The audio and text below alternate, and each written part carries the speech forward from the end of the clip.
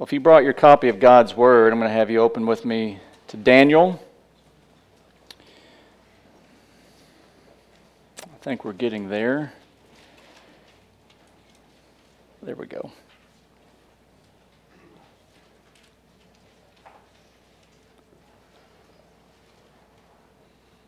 Well, Harky, what's all this doing right here?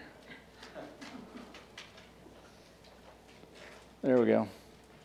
That's much better. Well, I've got 20 pages of sermon notes here. I usually have 13, so I'm going to have to get right to it. I've titled my sermon this morning, as you can see right here, No Compromise, Staying Faithful to God's Word When It Would Be Easier Not To. Got an outline for us we're going to be using this morning as we make our way through this. Beginning of verse 8, we need to make up our mind to obey God at all costs, in advance. Number 1. Number 2, from 8b through 10, through verse 10, when asked to sin by those in authority, we need to seek to win their favor. And verses 11 through 13, we need to use the wisdom principle, wisely offer win-win solutions that could help resolve the problem, whatever that difficulty may be. Look at verse 8 with me. Make up your mind to obey God at all costs. If you're taking notes, you can put down the word convictions. I believe verse 8 is one of the key verses in the entirety of the book of Daniel, and for sure a key verse in explaining this young man's life and his entire life. As we saw last week, Daniel was one of the blue chippers chosen from among the young studs of Judea for special training to serve the king in the king's court. And as such, this has presented a problem for Daniel, which surfaces here in verse 8. It says in verse 8, "But Daniel made up his mind that he would not defile himself with the king's choice food or with the wine which he drank." So, the king ordered Ashpenaz, back in chapter 1, verse 5, to feed the Judean captives from his choice food and drink, which becomes a crisis point in Daniel's life, and produces for our benefit this marvelous display of doctrinal conviction that is here rooted in Daniel's life from the Word of God. Look again at verse 8 and notice the first two words, "But Daniel." We see Daniel, but more specifically, we see Daniel here as a young man. His age is believed by most scholars to be somewhere between 11 years old to 14 years of age. From the writing of the book of Daniel, we know that Daniel lived during the times of 5 different emperors and empires: Nebuchadnezzar, Nabonidus, Belteshazzar, Darius, and Cyrus, which tells us that Daniel lived about 70 years after he was taken into captivity to Babylon. So what does all this mean? What does this tell us about? Well, it lets us know that Daniel was a very young man when he possessed these excellent doctrinal convictions, which tells us or informs us or reminds us that one need not be an older person to possess godly, Christ-like doctrinal convictions. True spirituality is not conditioned on age, but on the attitude of one's heart. Too often we have very low expectations for our preteens and young adults with regard to spirituality and godly doctrinal convictions. Daniel's life shows us that there's no better time to have solid biblical convictions than when you are young. Raise them up in the way in which they should go, and when they are older, they will not depart from that training. Now, in the Proverbs, that's a general principle of truth, and there perhaps are some examples out there where that didn't pan out perfectly. But in the case of Daniel, we see a young man who, under great duress and the circumstances that he's been thrust into, we find him standing strong on doctrinal convictions. And I have a firm conviction that that probably started at home. How about you? Now, notice what else we see. Look again at verse 8. But Daniel made up his mind that he would not defile himself with the king's choice food or with the wine which he drank. The very next thing we see about Daniel is that he made up his mind. Convictions. He made up his mind about a king's order and what he was going to do and what he was not going to do. His mind was made up. Notice this definition regarding this word mind. Daniel made up his mind. This is from the Dictionary of Biblical Languages with semantic domains for this Hebrew word, mind. The definition in that is heart, mind, soul, spirit, the self. The source of life of the inner person in various aspects with a focus on feelings, thoughts, volition, and other areas of the inner life. In other words, it's the core of who we are as a person, the heart, the mind, soul, your spirit, the self. One translation has this: Daniel determined in his heart. So the mind, the heart, the inner self of this young man had doctrinal convictions that were core to who he was as a young man. And we see that Daniel possessed this in order that he might live holy before his God. And what this tells us is that Daniel knew his God. And it also tells us that Daniel, as a young man, knew the fear of the Lord was the beginning of wisdom. And as such, Daniel purposed in his heart, in his mind, to know the Word of God. As a young person, without doubt, Daniel would have been very informed and instructed by Psalm 119, verses 9 through 16. Notice how this strikes to the core of this issue. How can a young man keep his way pure? By keeping it according to your word. With all my heart I have sought you. Do not let me wander from your commandments. Your word I have treasured in my heart that I might not sin against you. Blessed are you, O Lord. Teach me your statutes. With my lips I have told of all the ordinances of your mouth. I have rejoiced in the way of your testimonies as much as in all riches. I will meditate on your precepts and regard your ways. I shall delight in your statutes. I shall not forget your word. Daniel learned from his youth the value of the Word of God, which formed in him doctrinal convictions that enabled him, when put in a very tight place, to make a very strategic decision with regard to his life. Daniel was willing to learn their literature. He's going to be willing to learn their language and even take a new name, because Daniel's Bible didn't prohibit him from doing such things. Now, I'm sure if he had the option not to do those things, that would have been his preference. No doubt. But we don't see Daniel making personal preference issues a hill to die on.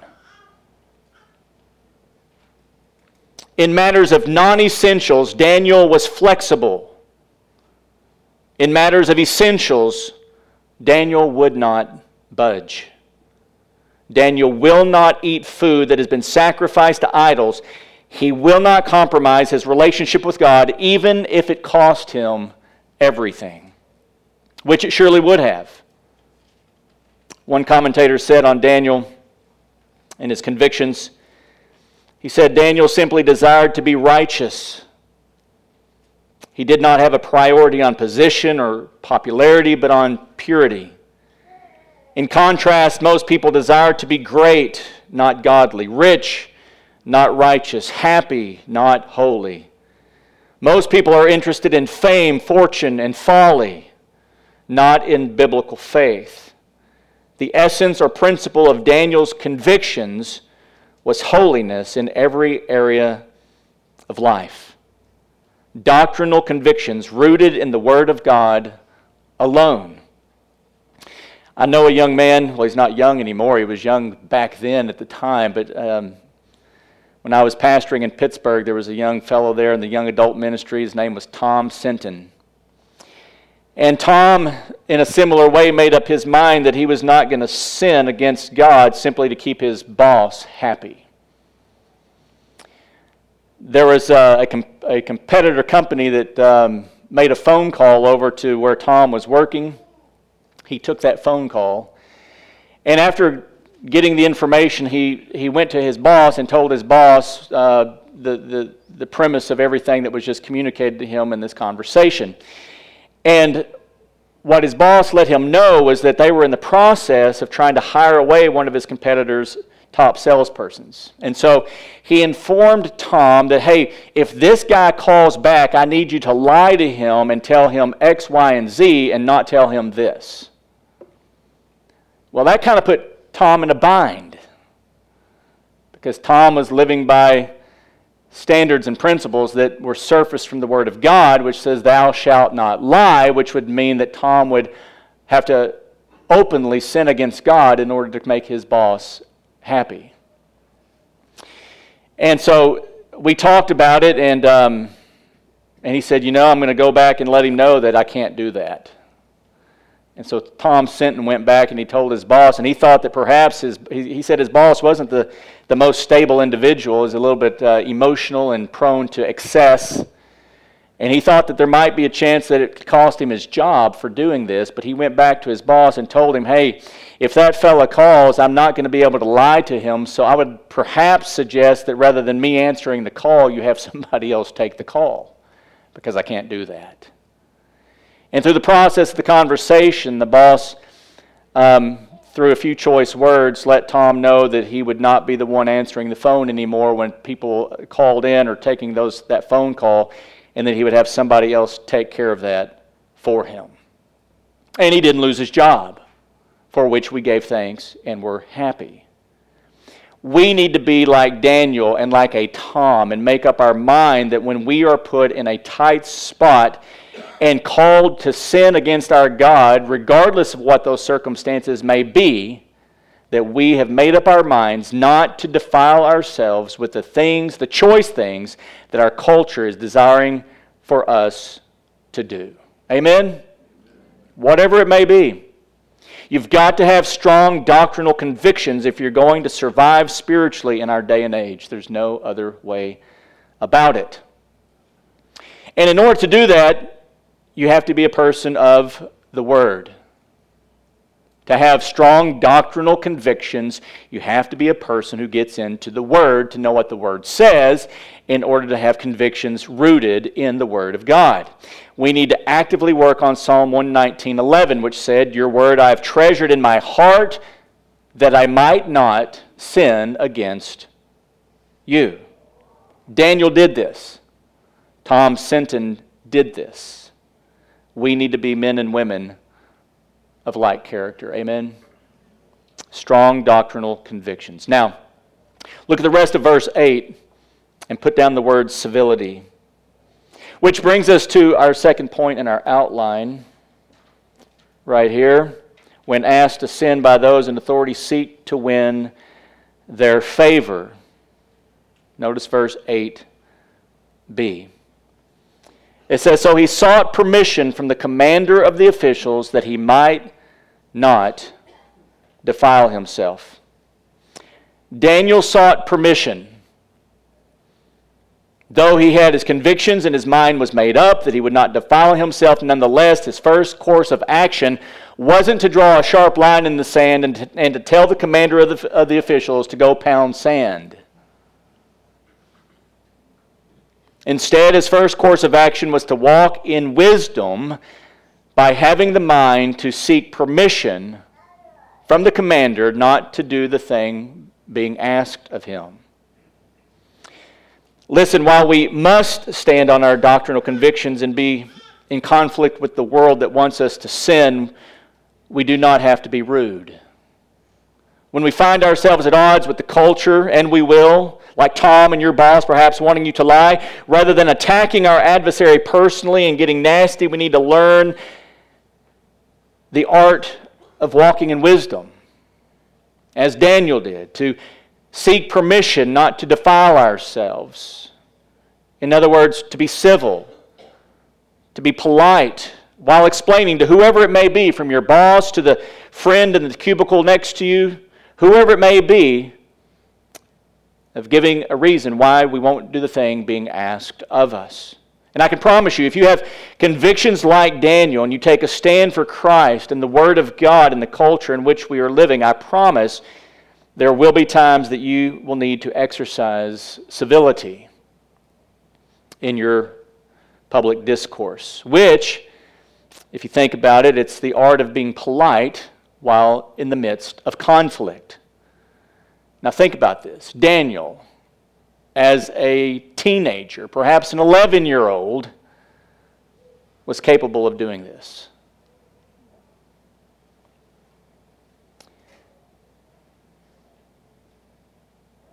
The art of civility.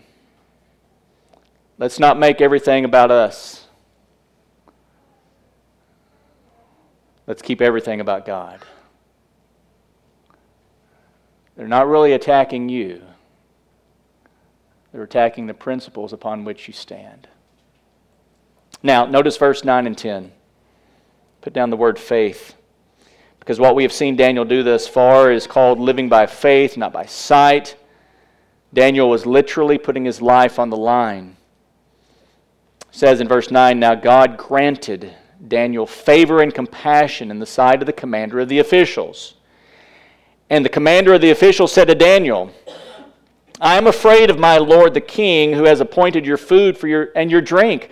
For why should he see your faces looking more haggard than the youths who are your own age? Then you would make me forfeit my head to the king." Listen, when you put yourself in a position that demands divine intervention, as Daniel has done here, that's when you find out if you're truly a person of faith. Remember Peter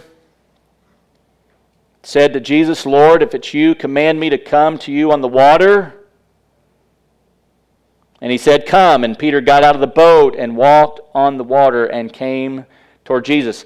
Listen, if you want to understand the underpinnings of God, you've got to step out of your proverbial boat. And you've got to live by faith. You've got to be willing to risk something in order to stand on your doctrinal convictions. And trust that come what may, when you take your step, it has been divinely ordered of the Lord. Proverbs 16:9 tells us, "The mind of man plans his way, but the Lord directs his steps." The Lord was directing Daniel's steps. Daniel was standing on the Word of God, and he stepped out by faith on the Word of God. The Lord is directing his steps through the Word of God. The Proverbs also tell us that King Nebuchadnezzar's steps were also ordained by the Lord. From Proverbs 21:1, "The king's heart is like channels of water in the hand of the Lord. He turns it wherever he wishes." So Nebuchadnezzar besieges Jerusalem as the Lord wished. And here we see Daniel stepping out of his boat, steps ordained by the Lord, and God moving upon the commander's heart to do something that would be completely out of the realm of natural possibilities. Did Daniel know that this was going to be the outcome in advance? There could have been no way. He acted purely on faith, keeping his convictions, not knowing how God was going to act or answer. His steps were in accord with the Word of God. That's all he knew. And notice this result. This is something that God did. Verse 9 says that God granted Daniel favor. Let me ask you, do you believe that God still operates like this today? The granting of favor for those who take a stand on His Word and allow their steps to be ordained by the Lord in accordance with His Word?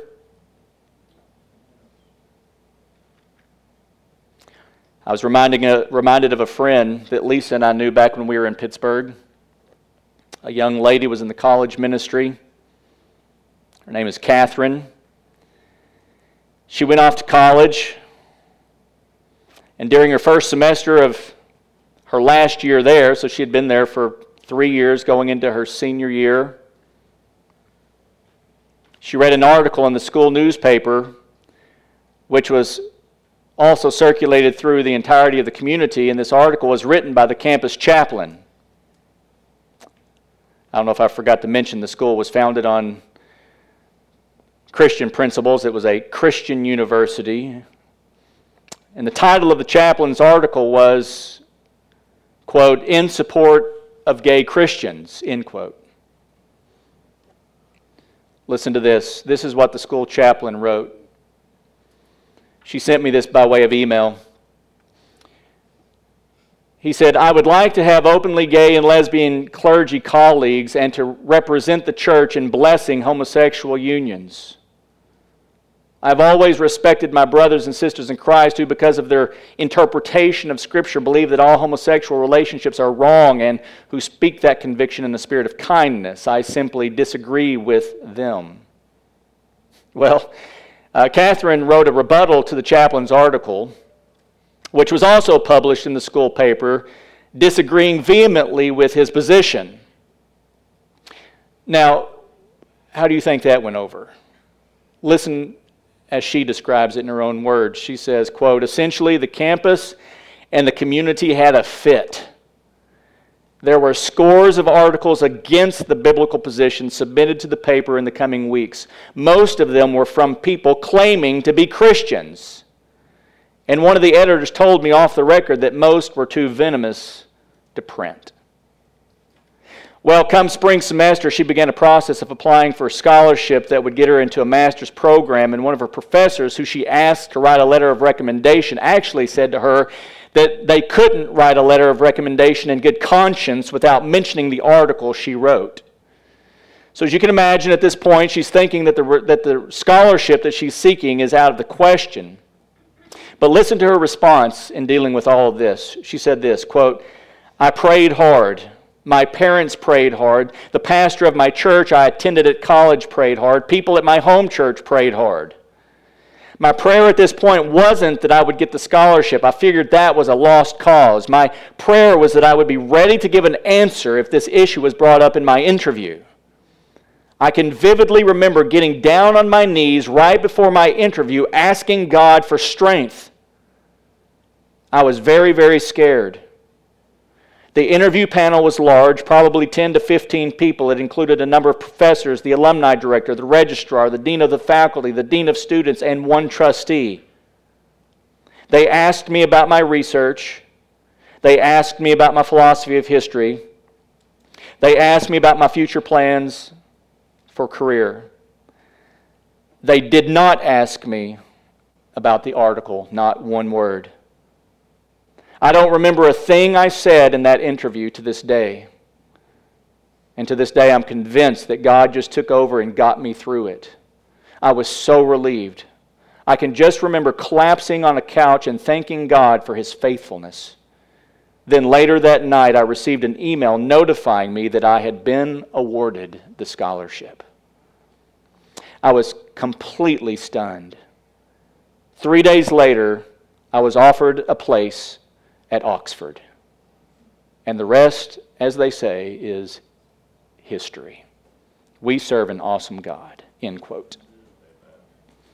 It can and does still happen today that God can grant favor to His kids who take a stand, doctrinal stands in truth.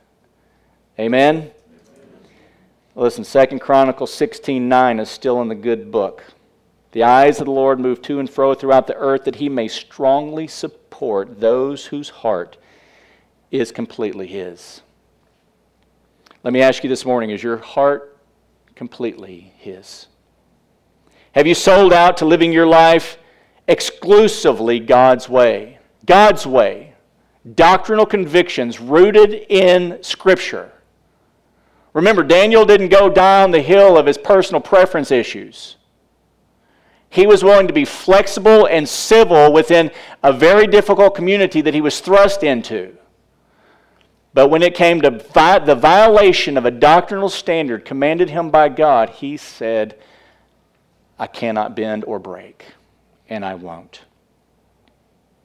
Now, one more portion of the email that I received from Catherine, which is perhaps the saddest of all, she wrote this, quote, "The sad thing is that no Christian group on campus, InterVarsity, FCA, Campus Outreach, raised a voice of support of the biblical standard. Of all that happened in that year, I think that was the hardest to take." A brother, a sister, flapping in the wind when other Christians were unwilling to take a stand, a doctrinal stand with her. And I would concur that would have been the hardest indeed to take. Listen, brothers and sisters, we need to be willing to stand for biblical truth no matter what it cost us. The blood of the martyrs have been pouring down through the centuries over the last 2,000 years, men and women who are willing to stand on the truth of God's Word, even though it cost them everything. And we've got to make up our minds to go all the way to the end with Christ. Doctrinal convictions, civility, a walk of faith. Amen? We need to do that. Now, notice what Daniel does next. Look at verses 11 through 13, which brings us to our third point in our outline. Wisely offer win-win solutions, when possible, that could resolve said problem. Notice verse 11. "But Daniel said to the overseer, whom the commander of the officials had appointed over Daniel, Hananiah, Mishael, and Azariah." We see in verse 11 that Daniel doesn't give up in his desire to do what's right. His first attempt with Ashpenaz, the chief of the officials, as we saw in verses 9 and 10, didn't yield the desired outcome that he had necessarily wanted. Favor, compassion granted, sure, but a change of course, not just yet. And Daniel didn't give up his desire. Remember, Ashpenaz was concerned that it might cost him his head before the king if he were to grant Daniel his request. So in verse 11, notice again what Daniel does. It says that Daniel said to the overseer, whom the commander of the officials had appointed over him, and Hananiah, Mishael, and Azariah. Daniel now goes to the guy that Ashpenaz has put in charge of him and his three friends, and he asks him for permission not to defile himself with the king's choice food and drink. So he went to the commander. The commander felt compassion for him, but said, "It may cost me my head." Sent him on his way. And then there was an overseer that Ashpenaz, this is Ashpenaz right here, the commander of the officials, that's Ashpenaz. Ashpenaz then puts an overseer over top of them to carry out the actual orders. And Daniel then goes and he says, and he asks this man for said permission. And it goes back to that old saying, if at first you don't succeed, try and try again, right? Persistence. Calvin Coolidge says, nothing in the world can take place of persistence. Talent will not. Nothing is more common than unsuccessful individuals with talent. Genius will not. Unrewarded genius is almost a proverb. Education will not. The world is full of educated derelicts. Persistence and determination alone are omnipotent. Daniel here is persistent in his determination not to sin against God and to save his own life, we might add. After all, if you think about everything that has thus far happened in Daniel and in his life, you might think that he was deserving of some kind of an emotional breakdown right about now. What do you think? I mean, after all, he's 11 to 14 years of age. His brain hasn't fully developed yet, and so he's not capable of handling pressure.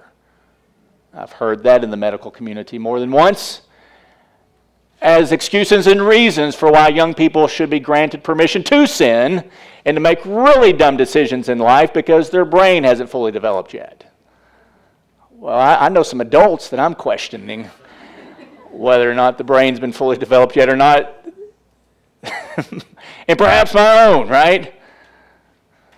Because sin is temporary insanity. And it shrinks our brains. See, that's what's happening when we sin. Our brains are actually shrinking. I'm just making this up now. But after all that Daniel's been through, for a preteen, he believes that standing on the Word of God is the only way to go in his life. And thus, he allows his God to be his sufficiency in all things, in all ways, and at all times in his life. Oh, did we say already that Daniel made up his mind? His heart, his soul, his mind was made up that he was going to stand with his God, come what may. And if we ever hope to grow in a life of integrity, we must be persistent in doing what God has called us to do. When God says flee sexual immorality, we must be persistent in doing what God has called us to do. Amen? A persistence in a Godward life over the course of one's life. Now notice the second distinction that demonstrates and defines this young man, Daniel. Look at verse 12. He said, "Please test your servants for 10 days, and let us be given some vegetables to eat and water to drink." Here Daniel is seen using, as parents are oft times saying, the magic word. Please, please, please test your servants for 10 days. I think there's probably a little bit more emotion to that than sometimes the way we just kind of read it. Please test your servants. He's like, please, I'm begging you, please, would you just test us for 10 days? Again, at the same time showing great civility, humility, the recognition of the authority that that individual has over him. Daniel is attempting to win his cause at all costs. You see, Daniel was familiar with a very uncommon to the Gentile world, dietary standard upon which he was standing. Daniel was standing on Leviticus chapter 11 and others like this. When Daniel made up his mind that he was not going to defile himself with the food that the king put on his table, he had thoughts of Leviticus 11, 1 through 12. These are the creatures which you may eat from all the animals that are on the earth. And then it goes through determining them. Whatever divides the hoof, thus making hoof split, and choose the cud among the animals that you may eat. Nevertheless, verse 4, you are not to eat of these animals among which chew the cud, or among those which divide the hoof, the camel, for though it chews the cud. And we could keep going on and on. And so here are these uncommon dietary standards that God placed over the nation of Israel that this 11 to 14-year-old boy is willing to die for. And when you get down to verse 46 and 7 of the same chapter 11, this is the law regarding the animal and the bird and every living thing that moves in the waters and everything that swarms on the earth, to make a distinction between the unclean and the clean, and between edible creatures and the creature which is not to be eaten.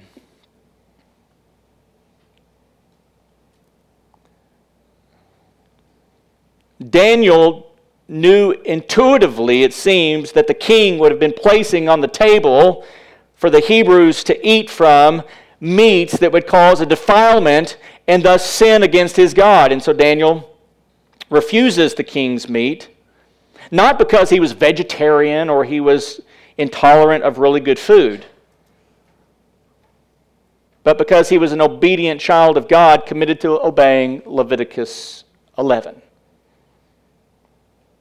So we see Daniel willing to eat vegetables and drink water in order to not break this uncommon dietary standard.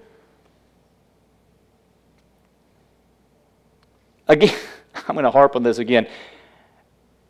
An 11 to 14-year-old boy to young man, how important was obedience to that guy? I mean, think about that.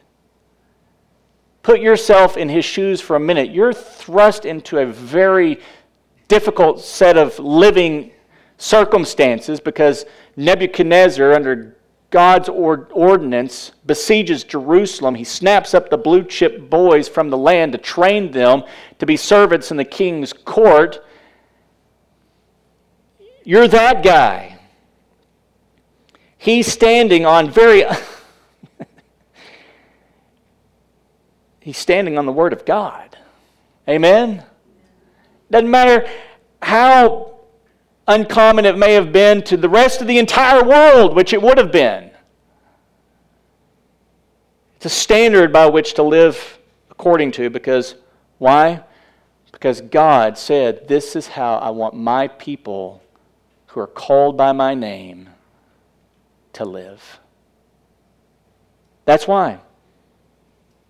We've got to be willing and able to live by uncommon standards, to live with integrity in the culture in which we find ourselves surrounded by. All these young adults out there living in the hookup culture, just hooking up here, hooking up there. The Word of God says you save all that and you do not defile your marriage bed, and you take a stand on doctrinal convictions, no matter what kind of hazing you may receive. Right, young studs? It's what you do because you have a heart's desire to be pleasing to your God. Now notice the third distinct action that demonstrates and defines this young man from verse 13. He said, then let our appearance be observed in your presence and the appearance of the youths who are eating the king's choice food. Now did you notice that right there? And the appearance of the youths, or you might say the other youths. Remember, Catherine was saying one of the saddest things was that there weren't other Christians standing up with her. Daniel's finding that there's not a lot of other young Hebrew boys willing to stand up with him and his three companions. As a matter of fact, we're going to see there weren't any. It's amazing what the threat and fear of death does to the psyche of anybody. It might make you do things that you might otherwise wish you hadn't. You've got to make up your mind. So Daniel's saying, compare our appearance, you make the observation, against those who are eating from the king's choice food, and deal with your servants. Notice the humility he throws in here. He recognizes the place that he's at. He is called to be a servant to the king in the king's court. And deal with your servants according to what you see. So after eating veggies and drinking water for 10 days, Daniel then wants his overseer to compare himself and his friends with those who have been eating really luscious food dripping with butter. And says, you'll see who's going to look the best. Does Daniel have any idea what the outcome of this is going to look like? No, zero, none. He's just standing in faith. He's just walking by faith. He stepped out of that boat and he's just going to keep standing and keeping his eyes on Jesus. He's not sinking yet. He's keeping his eyes away from the waves and he's keeping them on Christ. We see Daniel here also with a willingness to live his life openly and transparent before others. He says, let our appearance be observed in your presence. Make observation of my life. Notice what God's going to do in my life, through my life, as a result of doing this. Let's give this test a chance and see. Daniel is here demonstrating unshakable confidence in God, is he not? In God's Word.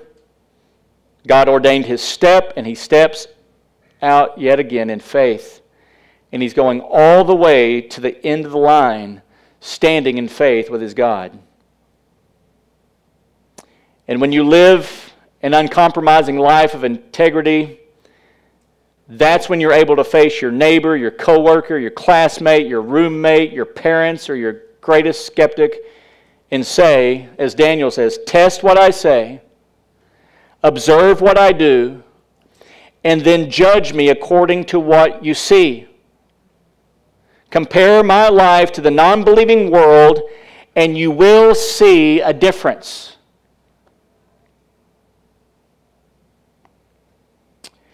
And though the context is greatly different from Daniel's day to ours, we need to be those who live with enough confidence in the Lord to put our lives on display like that.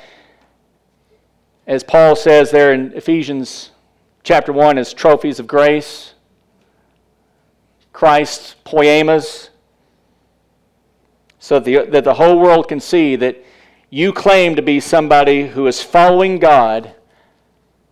How then does your life make difference and compared to others who perhaps are not? We need to live with an openness so that we can say to any person, I could say, watch me as a husband and observe how I love and lead my wife and family under the authority of God and His Word. Or married ladies, you could say, watch me as a wife and observe how I gladly accept God's role of submission for me as a wife as defined by God's Word. The culture is saying what? Submission, horrible. You get the opportunity to put on display that it's not so horrible, but that it's actually really good and glorious when done the way God's Word says to do it. Be willing to let your light shine. Or watch us as we raise our children and observe how we train them in the fear and the admonition of the Lord. Watch me as a teenager and observe how I respect and obey my parents in the Lord. Watch me as a single and observe how I flee from youthful lust. Watch me drive my car, because you know it's been said the last thing converted on a person is their right foot. So watch me as I drive my car and avoid road rage at all cost. I just stepped on somebody's foot. Or observe the movies I watch and don't watch. Or listen to the jokes I tell or won't tell. In other words, watch my life. And the difference you see in me and the joy and the peace that doing those things bring to my life, God has done this. God has created within me a heart of thanksgiving to Him for His amazing and sovereign grace in my life. God has done this. God has changed my heart's desires. I have tasted and seen that God is good. And when I sin, I weep like Peter wept, and I repent quickly and get back to living by faith as soon as I can. It was Peter who said to keep your behavior excellent among the Gentiles, so that in the things in which they slander you as evildoers, they may, because of your good deeds, notice, as they observe them. We have to always remember people are watching. We are claiming to be the people, the children of God, the church of Jesus Christ. People are watching. And as they watch, as they observe your life, they may glorify God in the day of visitation. When the gospel gets presented, when the day of visitation, I think, when the gospel of Jesus Christ hits them yet again and perhaps again by the faithfulness of God's people who are being witnesses within the culture in which they live,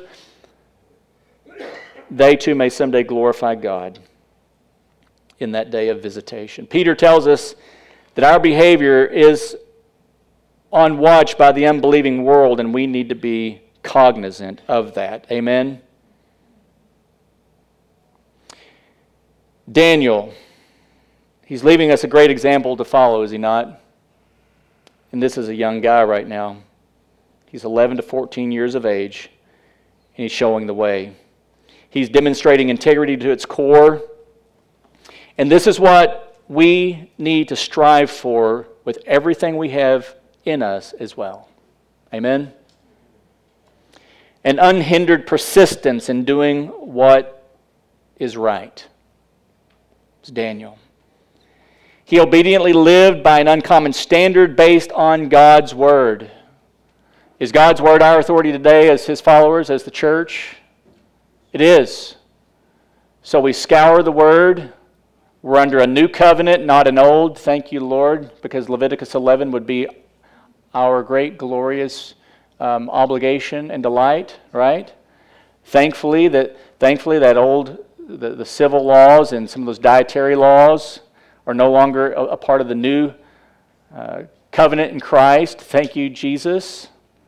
So we can enjoy some foods differently. But are there uncommon standards that as God's children within the church age, within the Church of Jesus Christ, are there not uncommon standards that we must live by?